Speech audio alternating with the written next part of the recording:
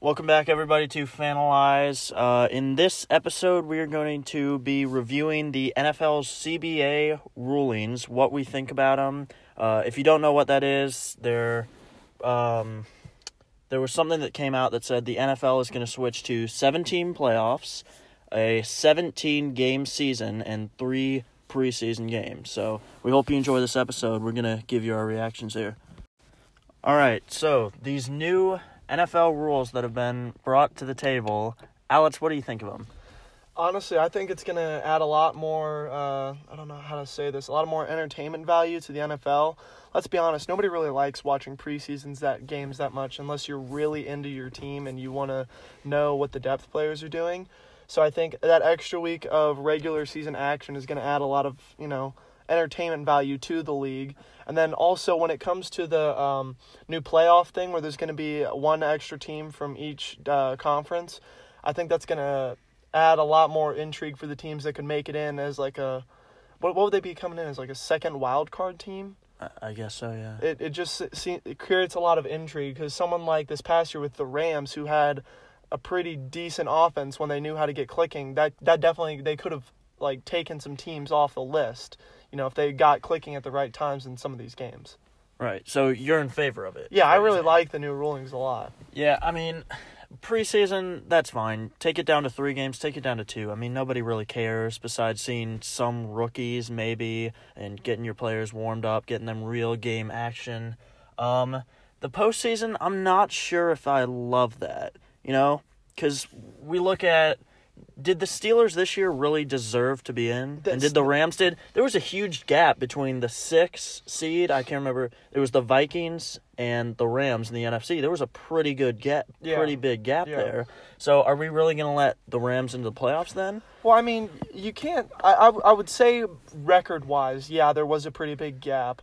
But when you're looking at talent level, I mean, we can't forget that even though they lost some players, the Rams were in the Super Bowl. They have definitely a lot of talent, especially on that defensive side. But like how you said with the Steelers, I don't think if it's a team like that where they've had like the opposite conference has had an exceptionally like down year, I don't think it would really make that much of a difference if a team like the Steelers, who had Duck Hodges as their quarterback going in, would make that much of a difference in a postseason run. I mean, there's been teams that have done more with less, but I think that's true. Yeah, I just think it's a little bit.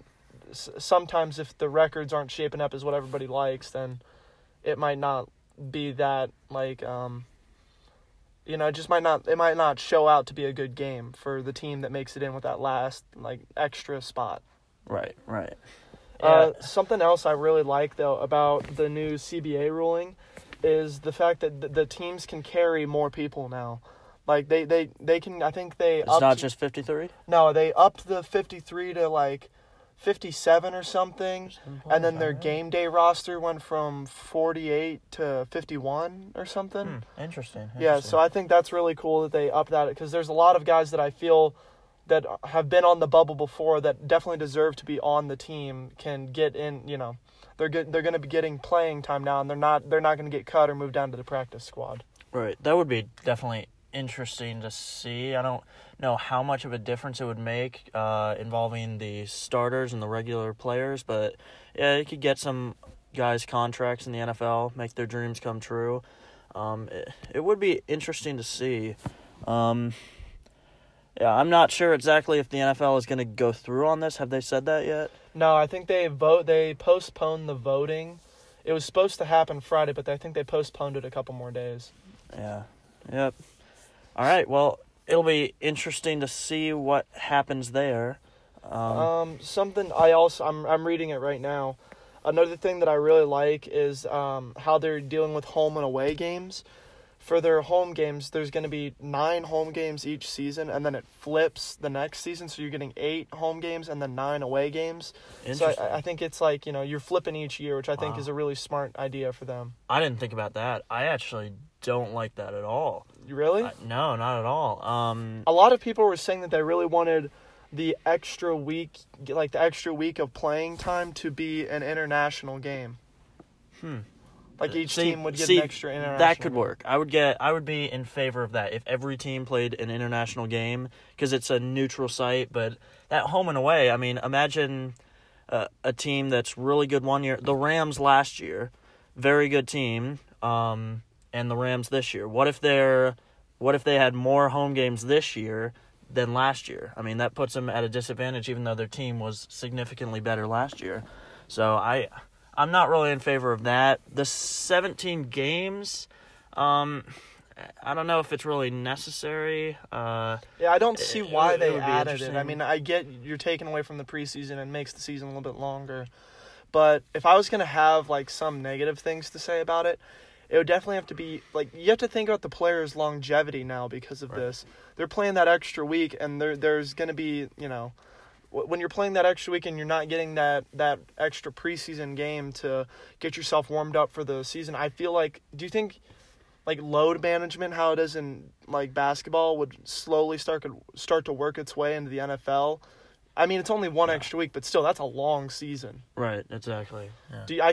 I could see, I'm not saying, like, teams are going to start sitting out their best players for 2 or 3 weeks, but I'm saying if, like, maybe, like, 1 week out of that season, take them out for that or limit their snap count or something. Well, it's just one more week for the players to either get injured or it's say that just they're more not playing. risk. It's more risk. Right, yeah. exactly. And then you get to a team like the Ravens, who had clearly clinched the AFC.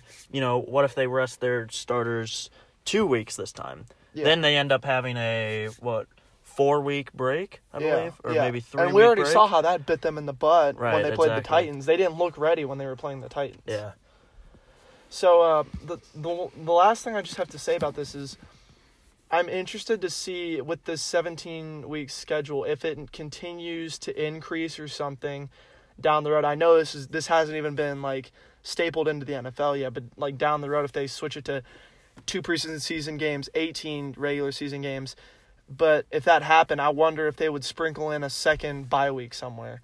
I think if you want to keep players' longevity good and keep it, like, real, like they're still playing at a high level for a very long time, to where they're people like Adrian Peterson, who's a running back, they can work their way well into their 30s and still be playing at a high level. If they would consider putting 2 bye weeks in there to, you know, give players a little bit more rest and keep their bodies healthy. Right. I didn't even think about that bye weeks. That would definitely be important. Maybe get a second one in there. Mm-hmm. Well, that'll wrap it up for this episode. We hope you guys enjoy. Let us know what you thought of this. You can find us at Instagram at Fanalize Sports. Please give us some feedback. We'd love to hear from you guys. All right. We will see you in the next one.